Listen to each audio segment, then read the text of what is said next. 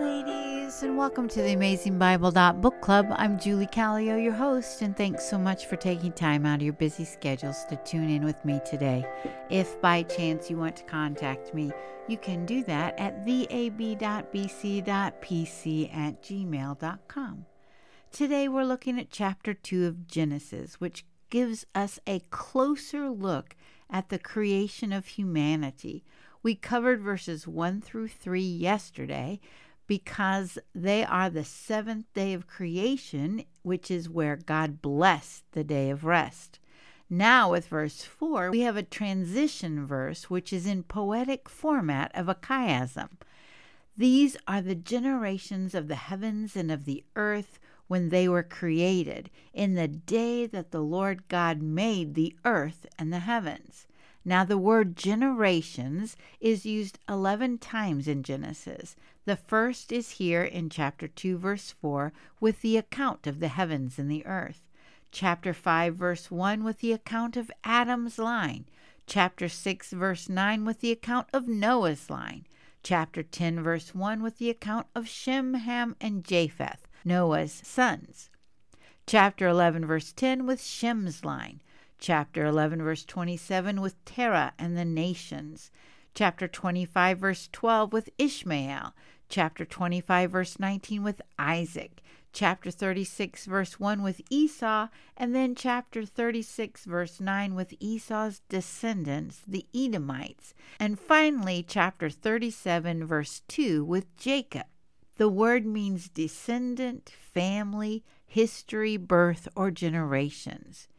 Then, if you notice, we have, quote, of the heavens and of the earth in the beginning of the verse, and at the end of the verse we have the earth and the heavens.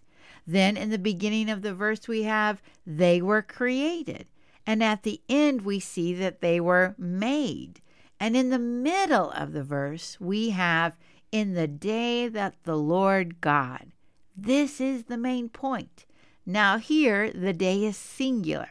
And in the New Testament, in 1 Peter chapter 3, verse 8, it reads, "But, beloved, do not be ignorant of this one thing, that one day is with the Lord as 1,000 years, and 1,000 years is one day." Some people get hung up on if the days of creation were a 24-hour period, but I do not believe they were, because it was not until day 4 that God created the sun, moon, and stars, which is how we figure out a 24-hour period. In this poetic format, it could be thought of as back in the day when the Lord God. Here we see the relational name for God. He is the Lord God, not just God in heaven. In chapter 2, we see God in relationship with humanity. In verses 5 and 6 again, we see that the Lord God has not caused it to rain upon the earth. Plus, at this stage, there were not humans to till the ground. So, verse 7 reads, "And the Lord God formed man of the dust of the ground, and breathed into his nostrils the breath of life, and man became a living soul." In the Sunday school class that I attend, we have one doctor and 2 nurses, and one commented that this is the first CPR, life. The Lord God gave life to Adam. In verse 8 we learn, "And the Lord God planted a garden eastward in Eden, and there he put the man whom he had formed." Again, the Lord God is the subject of the sentence. He planted, he put, he had formed. Also note that it is not the Garden of Eden, but the garden is in Eden, which is where the Lord God placed Adam. In verses 9 through 14, we learn the Lord God made trees that were pleasant to look at and produce good food. The Lord God made creation to be beautiful and helpful. Then 2 trees were named, the tree of life and the tree of knowledge of good and evil. From Eden came a river to water the garden, and then it parted and made 4 rivers. One thing that is important to remember about the rivers is that where there are rivers, there is water, and water is a source of life.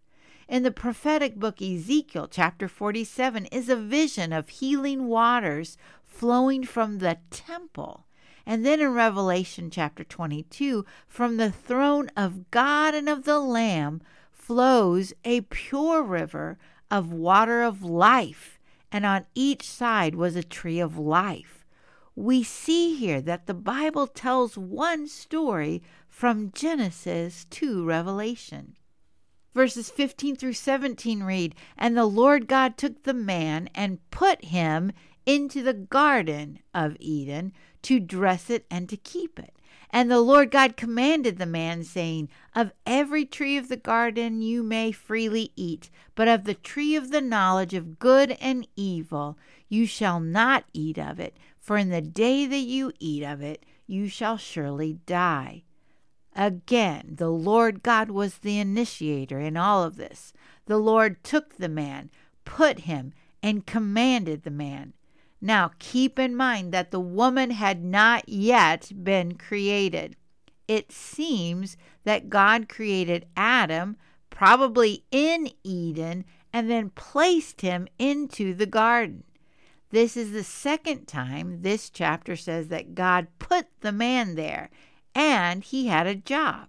Work is from God, and work was a part of God's plan even before the fall in chapter 3. Adam's job was to dress and keep the garden. One thing my ESV Study Bible pointed out is these two verbs, dress and keep, are also used in Numbers chapter 3, verse 7 and 8. And this is the work that was undertaken by the priests and the Levites in the temple. The definition for dress means to work or to serve. The definition for keep is to hedge out, to protect, attend, observe, preserve, or regard. Adam was to be a good steward of what God placed within his care. Now God gave one command. He was not to eat of the tree of the knowledge of good and evil.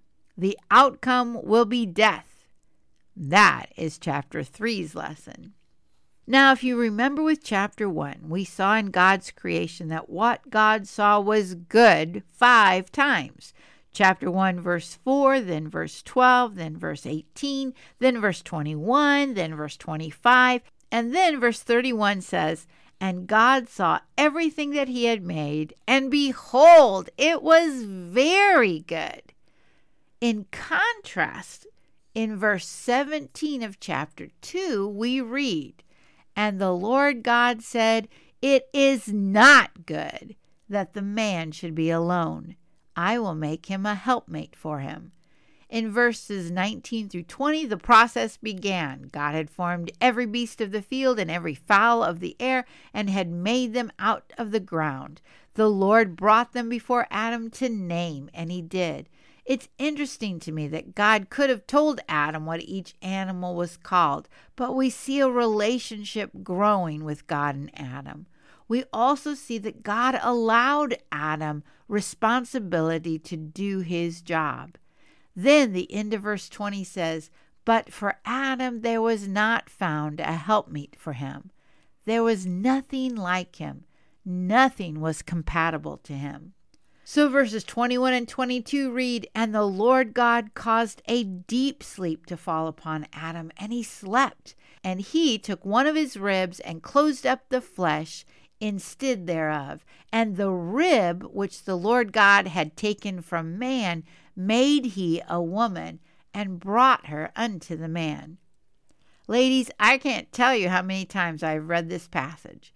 In my mind, I pictured God forming Eve from the dust and then placing Adam's rib inside her. But that is not what the scripture says. It wasn't until my Sunday school class was discussing this that there is no mention of the dust like with the animals and Adam. But instead it seems that God took the rib out of Adam and from there made her a woman. I say all of that to say this: please don't ever think, "I know this story, there's nothing more to know." There is always something more to learn and ponder about this amazing story. Remember that my Sunday school class has a doctor and 2 nurses in it? Well, they laughed and said that this is the first anesthetic, the first surgery, and the first transplant. As a reminder, the Lord God is still the subject of this story. The Lord God caused, took, closed up, had taken, made, and brought her unto the man. 2 more things to think about here. It was from Nancy Guthrie's book, The 1-Year Book of Discovering Jesus in the Old Testament, that she pointed out that the first Adam had a wounded side when God made him a bride.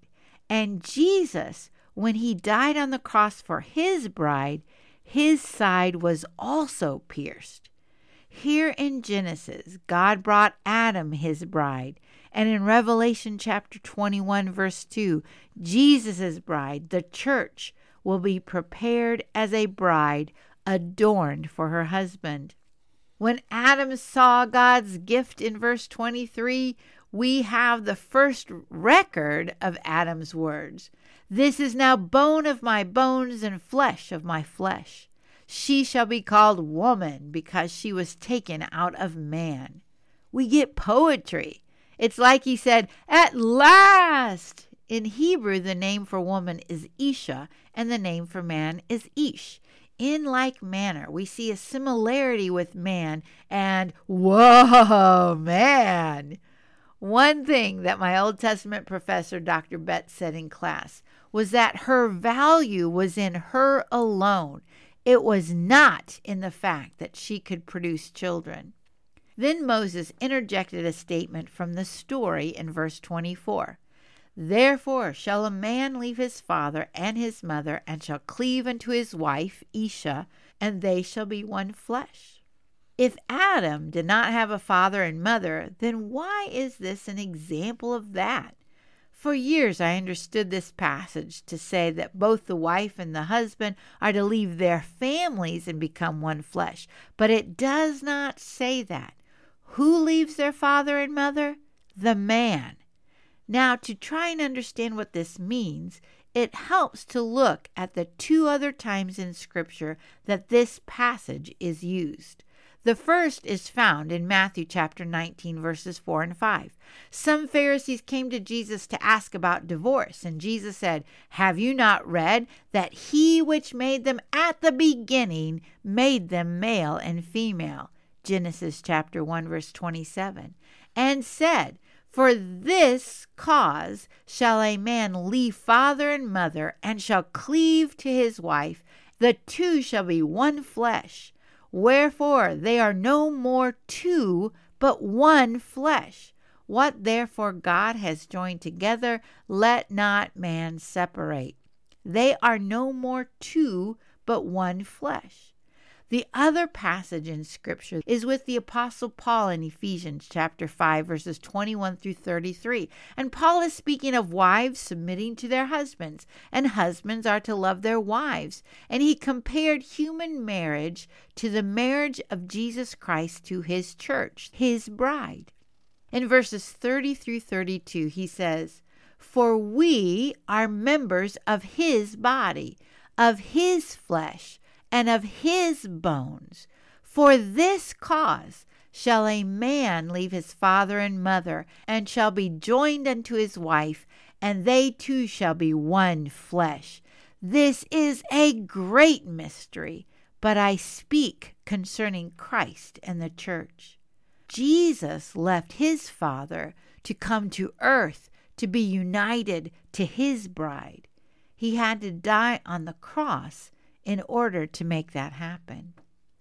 The last verse of chapter 2 reads, and they were both naked, the man and his wife, and were not ashamed. They were one, ladies, like no other human couple. There was no shame because they were one in love. How is your shame level? When Jesus died on the cross, he bore our shame. The prophet Isaiah in chapter 53, verses 5 and 6 say, but he was pierced for our transgressions. He was crushed for our iniquities. The punishment that brought us peace was upon him, and by his wounds we are healed. We all like sheep have gone astray. Each of us has turned to our own way, and the Lord has laid on him the iniquity of us all. If you have heard his voice today, please don't harden your heart. Instead, let's be women who hear, believe, and obey. Until next time, and thanks so much for listening.